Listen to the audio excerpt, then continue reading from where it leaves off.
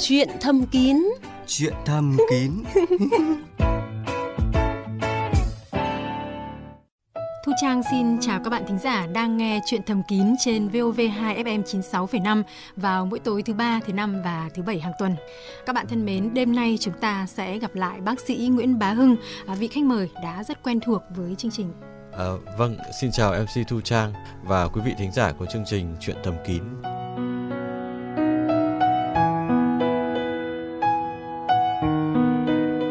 Bác sĩ Hưng thân mến, phái nữ chúng tôi thì thường đùa với nhau rằng là đàn ông thì sống bằng nửa thân dưới.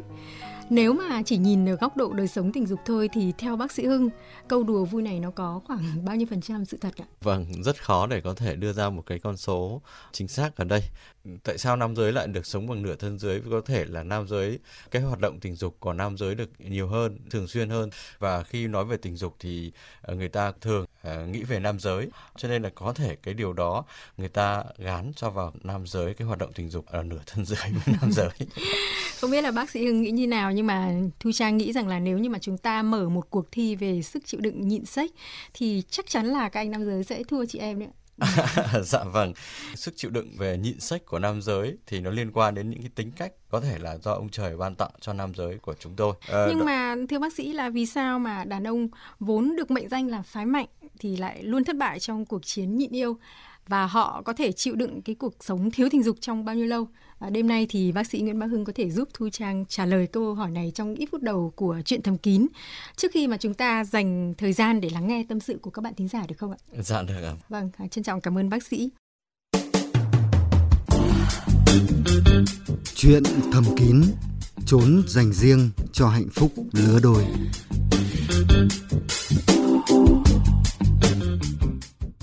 Thưa bác sĩ Nguyễn Bá Hưng, theo các nhà nghiên cứu về tình dục, phái nữ chúng tôi có thể chịu đựng cuộc sống thiếu tình dục trong khoảng 2 tháng, thậm chí là có thể là lâu hơn nữa.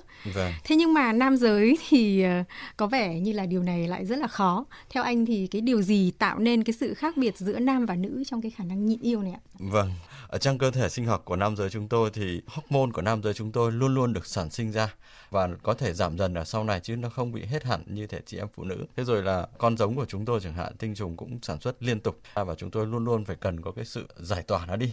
Nó phải được cũng chính vì thế mà hình như là nam giới thường có một cái nhu cầu nhất định. Chẳng hạn như chúng tôi thì hay đùa với nhau là 1 tuần 2 lần, 3 lần, thậm chí 4 lần. Thế nhưng mà với phụ nữ thì nó lại không đơn giản là như vậy, mà là phụ nữ thì lại phải khơi gợi cảm xúc thì mới bắt đầu xuất hiện cái nhu cầu. Phải chăng thì cái yếu tố mà thúc đẩy ham muốn ở phụ nữ nó cũng diễn ra chậm hơn ở nam giới ạ? Cái điều này liên quan đến đáp ứng tình dục của hai giới là khác nhau. Với nam giới thì khi mà gặp các cái kích thích tình dục, họ có thể có rất nhiều các cái hành động để có thể giúp cho cái ham muốn đó được đi đến xa nhất có thể. Thế còn phụ nữ thì lại khác. Đáp ứng tình dục của chị em phụ nữ nó giống như thể là chúng ta chơi một cái bản giao hưởng thính phòng, cái khúc thăng, khúc trầm rồi là khúc mạnh mẽ, khúc yên lặng, chứ không phải là một đường thẳng như anh em chúng tôi được. Vâng. Nhưng thưa bác sĩ Hưng, đấy, như tôi đã nói là phụ nữ thì có thể ngủ chay từ 2 đến 3 tháng. Thế còn nam giới các anh thì sao ạ? Có thể cầm cự được bao nhiêu lâu ạ? Dạ vâng. Gần đây có một cái nghiên cứu các chuyên gia ở Canada, Đại học Toronto đưa ra rằng là để con người chúng ta đạt được hạnh phúc, được thỏa mãn thì tần suất mà chúng ta có cái hoạt động tình dục mỗi tuần 1 lần thì là lúc đấy đảm bảo cho chúng ta sự hạnh phúc, được thỏa mãn và vâng, được hạnh như phúc. vậy là tôi hiểu rằng là bác sĩ Hưng thì chỉ chịu đựng cầm cự được 1 tuần thôi. Thế còn với nam giới nói chung thì có thể cầm cự được khoảng 3 tuần, đúng không ạ? Vâng, thế khi mà quá cái ngưỡng chịu đựng này thì sẽ như thế nào ạ? Có phải là sẽ hay cáu kỉnh rồi lúc đấy mà vợ có muốn nhờ một cái việc gì đấy chắc chắn là sẽ rất là khó khăn đấy ạ? Dạ vâng, cũng hơi cáu kỉnh, có rất nhiều những các cái rối loạn về tâm lý hành vi. Những cái sự khó chịu, không hợp tác với bà xã trong các công việc nhà. Rồi nặng hơn nữa thì có thể là đay nghiến vợ, đánh đập vân vân, hoặc là các cái rối loạn hành vi tình dục rộng hơn, không ngoài cái phạm vi của gia đình, như thể là quấy rối tình dục vân vân. Vâng, thưa bác sĩ Hưng, là từ nãy đến giờ thì chúng ta mới chỉ nói đến cái trạng thái tâm lý và cảm xúc khi mà đàn ông bị bỏ đói quá lâu. Thế còn trong cái trường hợp mà đàn ông phải nhịn xếch quá lâu, có ảnh hưởng gì về mặt sinh lý nữa hay không ạ? Về mặt sinh lý thì nó cũng có thể làm cho hoạt động tình dục của nam giới có thể bị trì trệ, cái hoạt động sinh sản của nam giới cũng có thể gặp một số vấn đề. Giống như xe cộ chúng ta ít đi thì nó sẽ rất dễ hỏng. Thì cái việc mà nó có thể ảnh hưởng đến cái sức khỏe của tuyến sinh dục của chúng ta, từ đó nó có thể ảnh hưởng đến sức khỏe toàn thân của chúng ta. Nếu mà như thế thì với những cái trường hợp mà vì một cái lý do nào đó, chẳng hạn như là phải đi công tác xa mà thời gian không phải tính bằng tháng đâu, thì tôi hơi tò mò một chút là họ làm thế nào để giải phóng lượng hormone cũng như cái lượng tinh trùng mà dồn ứ bấy nhiêu lâu thế ạ? Dạ vâng. Thế thì nam giới của chúng tôi, nhiều người chọn cái giải pháp là tự sướng. Tránh được những các cái vấn đề lăng nhăng hay phản bội. Nó an toàn cho không chỉ là người đàn ông đấy đâu mà an toàn cho cả gia đình, đúng không ạ? Dạ đúng rồi ạ. Vâng. Nghe bác sĩ Hưng nói thì tôi nghĩ rằng là chị em sẽ phải cố gắng rất là nhiều. Mà cố gắng đầu tiên là không để một nửa của mình phải ngủ chay quá lâu đấy ạ. Dạ vâng. Nói tếu táo hơn một chút, tức là chỉ nên để bạn ý đỡ đói, chứ đừng để đói hẳn. Bởi khi đó thì rất có thể có những cái chuyện không hay như bác sĩ Hưng vừa nói. Đói hẳn thì chúng ta thường ham ăn. Và chúng ta thì không lường trước được những cái điều gì sẽ xảy ra, đúng không ạ? Dạ vâng. Vâng, đến đây thì hẳn là bác sĩ Hưng cũng đã nghe thấy rất là nhiều những cái tiếng chuông điện thoại gọi đến chương trình. Vậy thì chúng ta sẽ tạm dừng cái cuộc trò chuyện ở đây để dành thời gian cho các vị thính giả quen thuộc. Alo. Vâng, tôi đang nghe. Vâng, xin chào vị thính giả đang ở đầu dây ạ. Hôm nay thì vị thính giả có điều gì chia sẻ với chuyện thầm kín ạ? Vâng, tôi có 3 cái vấn đề. Thứ nhất, vừa rồi tôi có ngoại tình với một người phụ nữ, tôi không dùng đến bao. Tôi muốn hỏi bác sĩ, nếu là nó dính bệnh thì tầm nhanh nhất là bao nhiêu ngày? Thì nó hiện tượng nó như thế nào? Cái việc thứ hai là tuổi tôi là 5 năm. Một tháng là tôi khả năng tôi đến được từ 22 đến 25 lần. Thì có hơi nhiều quá hay không? Vấn đề thứ ba là bà xã nhà tôi, bà 53 tuổi, bà đeo vòng là năm nay là được 30 năm. Hàng tháng là bà không thấy kinh gì nữa. Hiện nay là cái vòng đấy vứt ở trong người thì nó có ảnh hưởng gì đến nơi không? Thì tôi xin đề nghị chương trình tư vấn cho tôi xin trân trọng cảm ơn. Vâng, trước hết thì xin được hỏi anh thêm một chút cái thông tin để bác sĩ Hưng có thể tư vấn cho anh rõ hơn. Tức là anh quan hệ ngoại tình ý, cái lần quan hệ gần đây nhất là lúc nào ạ? Hôm thứ Bảy. Thì mình có thấy có cái biểu hiện gì khác lạ ở... Tôi chưa thấy hiện tượng gì cả. Cái gì thế cho nên tôi lại hỏi chương trình xem. Thế tại sao lúc đó thì mình không sử dụng bao cao su ạ? Thế nếu mà lại đi thế thì lại nói không ấy gì là nó đã chót rồi không? Vâng, đúng rồi, chót rồi và bây giờ thì đang rất là lo lắng đúng không ạ? Thì bây giờ mời anh nghe bác sĩ Hưng sẽ tư vấn cho anh lần lượt từng câu hỏi một. Vâng, tôi xin cảm ơn. Dạ vâng, liên quan đến việc mà anh có quan hệ gần đây không dùng bao cao su gì cả và hiện tại vẫn chưa có biểu hiện bệnh gì. Để mà đánh giá được cái trường hợp như thế này thì nếu như mà trong cái trường hợp mà cô bạn tình của anh á không có bệnh gì cả thì anh quan hệ anh hoàn toàn anh không có sao cả, anh không phải lo nghĩ gì cả. Thế còn nếu như mà cô đó mà có một cái bệnh gì đó thuộc cái nhóm các bệnh lý lây nhiễm qua đường tình dục thì có thể sẽ lây cho anh. Thế và cái việc mà biểu hiện các cái bệnh lý lây truyền qua đường tình dục thì nó rất là đa dạng, cái triệu chứng, dấu hiệu và cái thời gian ủ bệnh của nó cũng sẽ rất khác nhau. Có những cái bệnh thời gian ủ bệnh rất ngắn, chỉ khoảng tầm 2-3 ngày có biểu hiện ngay, ví dụ như bệnh lậu chẳng hạn. Tuy nhiên là cũng có những cái bệnh mà thời gian ủ bệnh nó rất là dài. Ví dụ như sùi màu gà chẳng hạn, nó có thể đến tận 9 tháng hoặc là nhiều hơn nữa. Anh quan sát từ giờ cho đến khoảng tầm 9 tháng cho 1 năm nữa đi. Nếu mà anh thấy những cái dấu hiệu sau, đái buốt, đái rắt, da mù, xuất hiện những cái sẩn, những cái sùi, những cái cục, loét, vân vân ở tại cơ quan sinh sản và kể cả hậu môn nữa thì anh phải đi khám ngay. Vâng, như vậy là anh để ý những cái dấu hiệu mà bác sĩ Hưng vừa mới nói, nhưng những dấu hiệu đấy rất là dễ nhận biết thôi ạ. Thế còn cái câu hỏi mà anh ấy hỏi rằng là 1 tháng 22 đến 25 lần đối với cái tuổi 55 thì nó có quá nhiều hay không? Thì theo bác sĩ Hưng thì như thế nào? Vâng. Thì tôi thấy là hơi nhiều đúng không ạ? Dạ vâng. Đến cái tuổi 55 mà tôi cũng mong ước là được như anh như thế. Việc mà với một cái tần suất 25 lần là khá nhiều anh ạ. Thì theo tôi anh cũng nên giảm bớt cái tần suất để cho cơ thể của anh hài hòa hơn với tuổi, với sức khỏe. Nhưng vấn đề là anh có cảm thấy mệt mỏi sau mỗi một lần quan hệ không ạ? Tôi thấy làm việc xong thấy nó thoải mái mà nó ngủ tốt. Vâng. Thế thì có thể anh sẽ giảm bớt, giãn ra khoảng tầm 2 ngày một lần thì có lẽ là nó sẽ duy trì sức khỏe của anh về sau này. 20 lần một tháng. Câu hỏi thứ 3 là hiện nay thì bà xã vẫn sử dụng vòng tránh thai đúng không ạ? Vâng. 30 năm. Năm nay là tuổi 53. Vâng. Anh muốn hỏi là có ảnh hưởng gì hay không hay là như thế nào? Tôi nghĩ rằng là không có gì ảnh hưởng đúng không ạ? Dạ vâng, theo tôi nghĩ là bà xã anh cũng đã mãn kinh rồi, thì để cái vòng tránh thai ở đấy nó là vô ích, Không có tác dụng gì nữa. bởi vì khi mà mãn kinh rồi thì không sinh nở được nữa. Cho nên là cái việc mà để đấy là vô ích và nó có thể lại làm khó chịu cho vợ của anh. Anh nên bảo bà xã đến các cơ sở y tế để tháo vòng ra.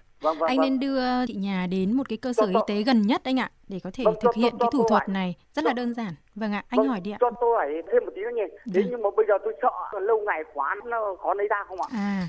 Vâng, có thể cái vòng đó để lâu ngày quá nó có thể có những cái xơ dính và khi lấy ra nó sẽ khó khăn hoặc đau, kiểu có chảy máu. Tuy nhiên rằng khi mà anh đưa vợ đến các cơ sở khám sản phụ khoa, kế hoạch hóa gia đình, các bác sĩ chuyên làm về cái lĩnh vực đó, người ta sẽ biết cách để lấy ra một cách dễ dàng. Anh nhé, anh cũng không như vậy lo là lắng có nhiều đâu. mấy cái điều mà anh cần thôi. Phải lưu ý đối với 3 cái câu hỏi mà anh vừa đặt ra nhé. Nhưng mà cũng là một phụ nữ thì Thu Trang muốn nhắn gửi tới anh một câu rằng là cái lần chót dại này nó sẽ là lần đầu và cũng là lần cuối anh nhé.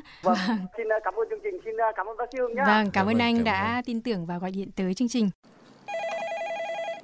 Chương trình Chuyện Thầm Kín xin dành thời gian cho vị thính giả tiếp theo đang chờ đầu dây ạ. Alo. Xin chào chương trình và chào bác sĩ Hưng nhé. Dạ vâng, xin chào anh ạ. Vâng, tôi hỏi bác sĩ là tôi có thằng con là 18 tuổi bị bệnh đái tháo nhạt đấy. Thế mà tôi hỏi bác sĩ, thứ nhất là bệnh này có chữa được không? Hai nữa là liệu cái này có ảnh hưởng về sinh sản sau này không ạ? Vâng. Xin lỗi là anh ở tỉnh nào ạ? Tôi thì ở Mỹ Đức, Hà Nội đấy. Ở Hà Nội thôi ạ, đúng không ạ? Sau khi mà được chẩn đoán đái tháo nhạt thì hiện nay thì con anh đã điều trị chưa ạ? Cháu đã điều trị, tức là 5 năm nay bằng cái thuốc mà đặc trị một viên đấy. Tại bệnh viện Nội Tiết à? Vâng, ở bệnh viện Nội Tiết ở 10 ngày, họ cho cái thuốc mà uống, bây giờ cứ uống một ngày một viên vào 8 giờ tối đấy. Vâng. Và sẽ phải kéo dài trong bao nhiêu lâu ạ? Thế thôi, cứ hết mua thuốc lại mua. Phải là cái này cứ mãn tính không nhỉ? Vâng, như vậy là hiện nay là cháu nhà anh đang dùng cái Mirinin đúng không? Đúng rồi ạ. Thế thì cái này là cái thuốc điều trị rất là tốt trong những trường hợp đái tháo nhạt, rồi là nó cũng giúp cho những cái trường hợp mà đái dầm nguyên phát, rồi là đái dầm thứ phát, vân vân. Thế và bản thân cái bệnh lý này là cái bệnh lý về cái rối loạn bài tiết hormone ở trên tuyến yên, cho nên là sẽ phải điều trị thường xuyên, liên tục và kéo dài đến suốt đời đấy. Vâng. Vâng. Khả năng ảnh hưởng thì nó sẽ như thế nào?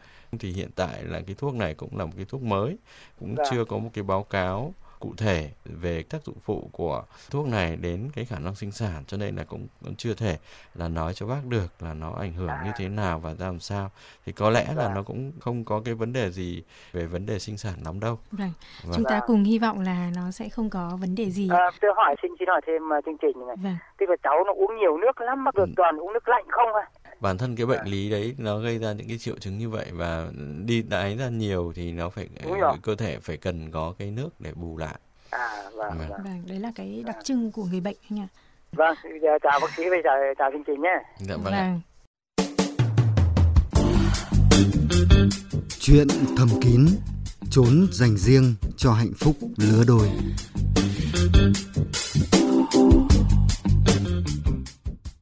Quý vị và các bạn đang nghe Chuyện Thầm Kín, chương trình chuyên biệt về sức khỏe tình dục phát sóng trên radio FM 96,5.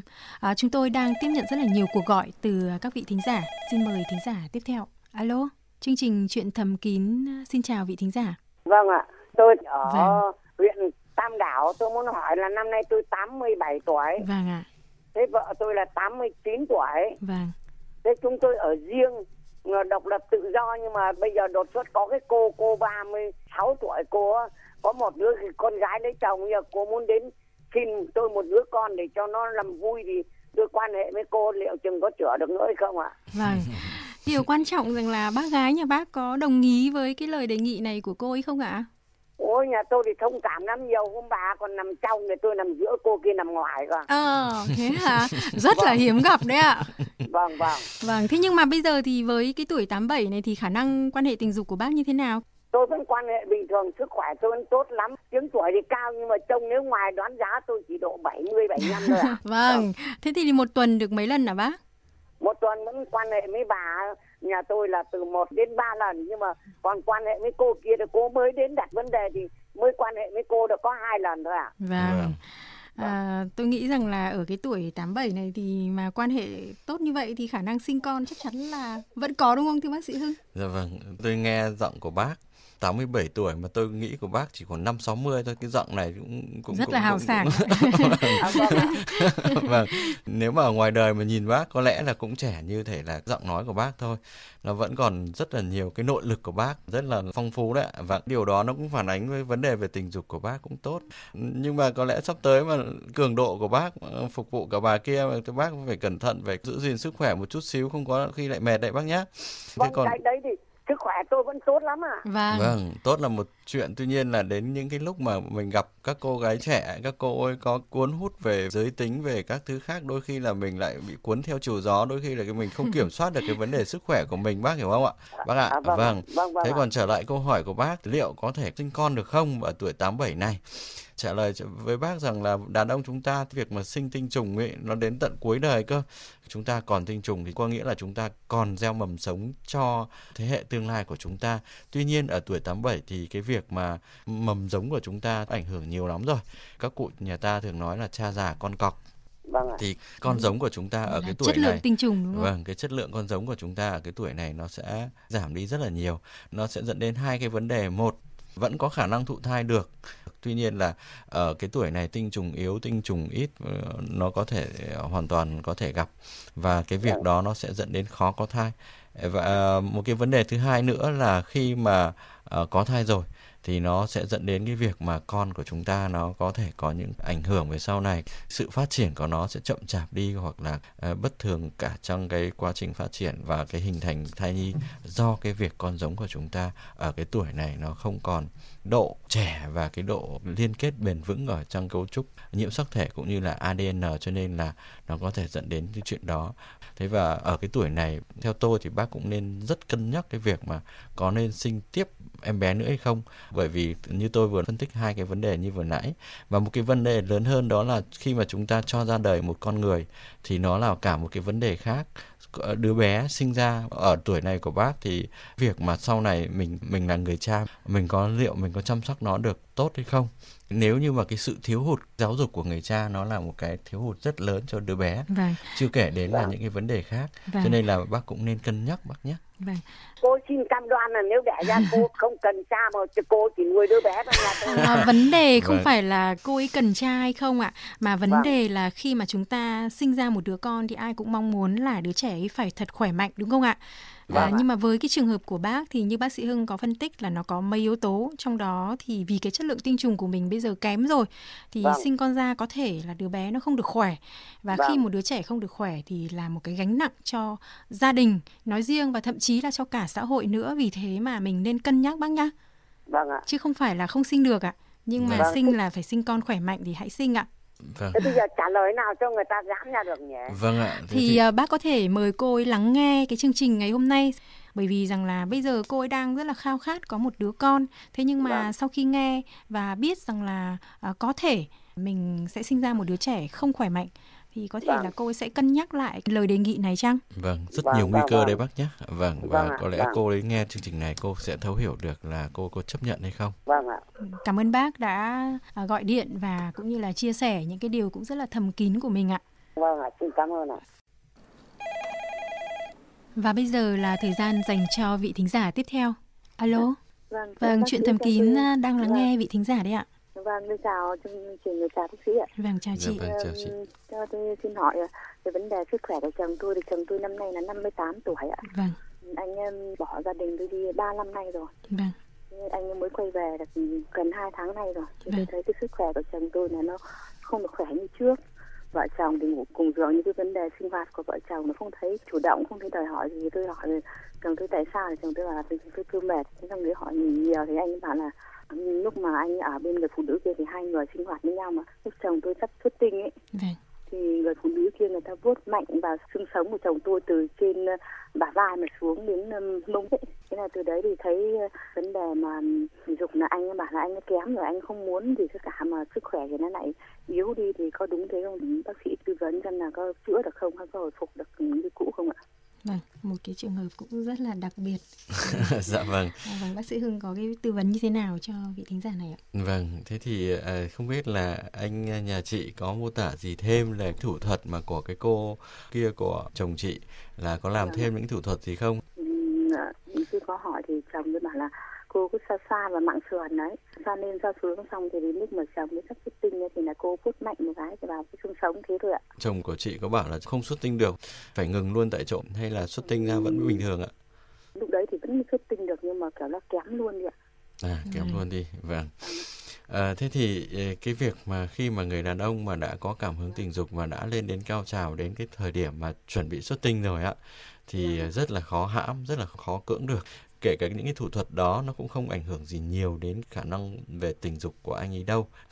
Có lẽ là của anh nhà chị có những bệnh lý hoặc là có những các cái yếu tố tâm lý gì đó bởi kèm vì theo. là anh đi 3 năm rồi mà bây giờ mới trở về với gia đình thì có thể là cái cảm giác trong 3 năm hai vợ chồng xa cách thì nó cũng tạo ra những cái khoảng cách mà anh ấy chưa chủ động vượt qua được chị ạ. Vâng.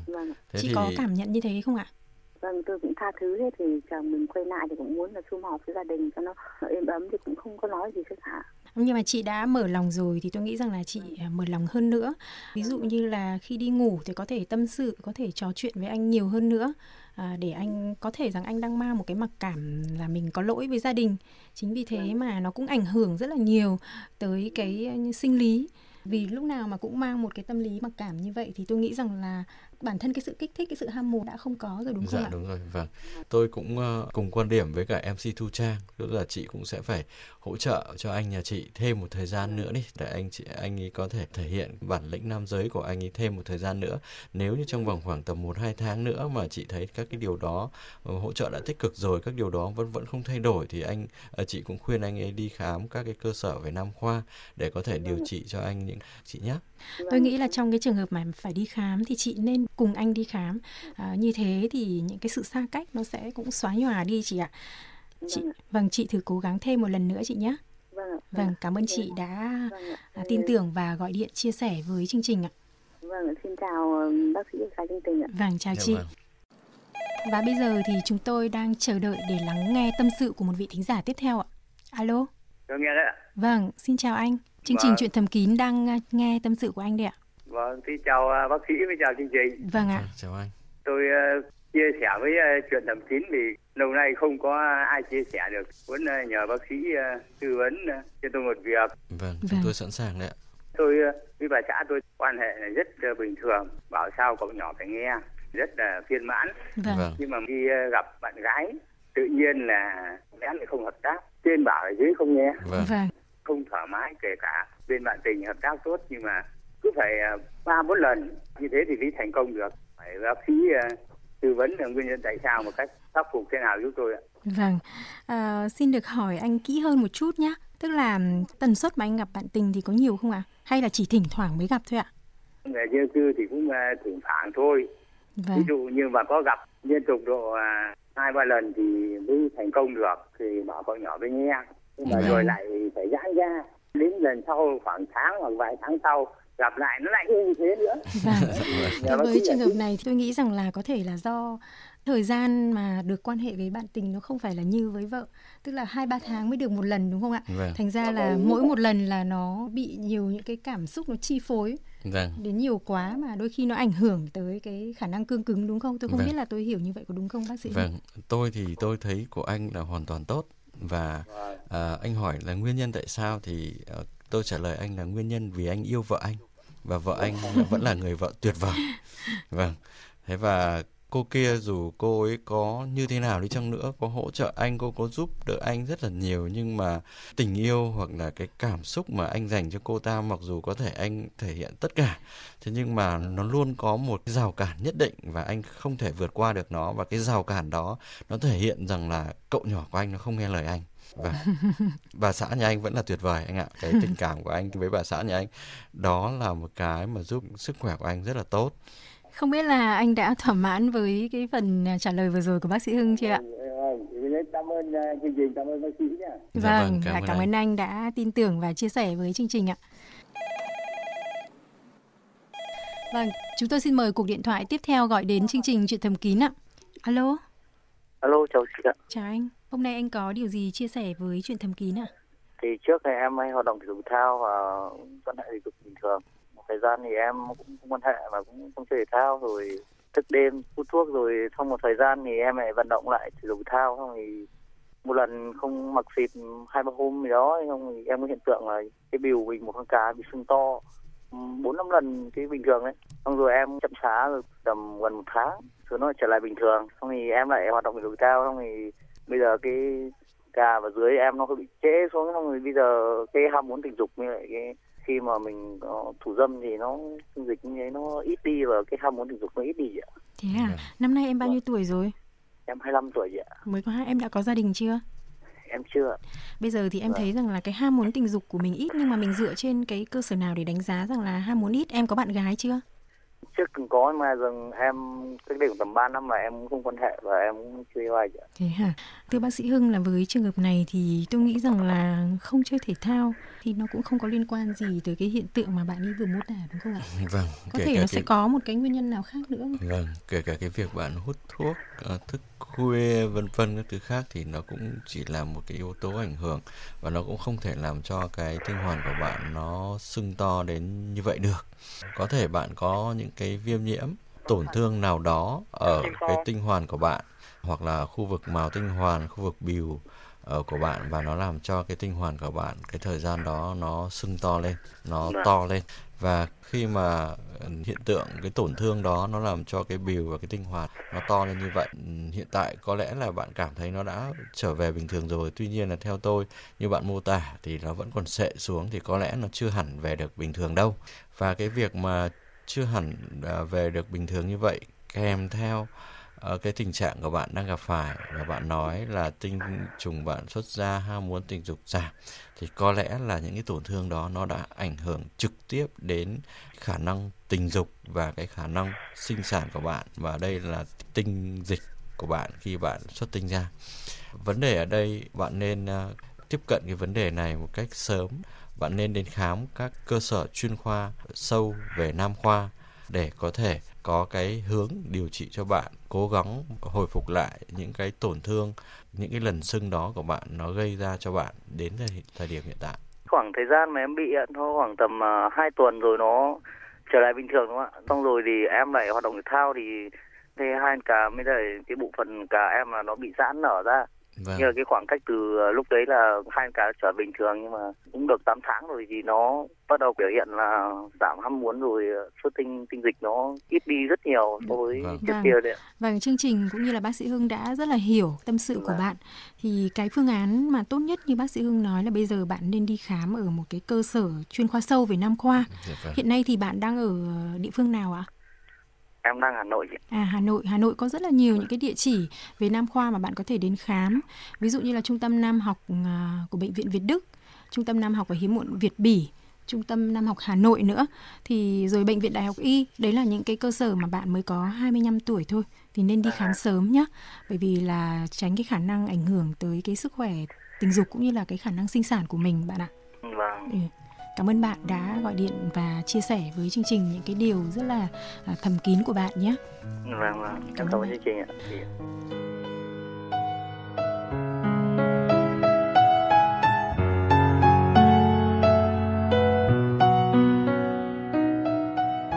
Quý vị thính giả thân mến, đến đây thì thời lượng của chương trình Chuyện Thầm Kín đã hết. Quý vị và các bạn có thể gọi điện tới chương trình qua số máy 043 266 9595 và 043 266 9494 vào 16 giờ đến 19 giờ ngày thứ 5 hàng tuần để được bác sĩ tư vấn. Ngoài nghe trực tiếp qua radio FM 96,5, các bạn cũng có thể nghe lại trên trang vov2.vn hoặc là trên trang fanpage Cùng Bạn Sống Khỏe của chương trình.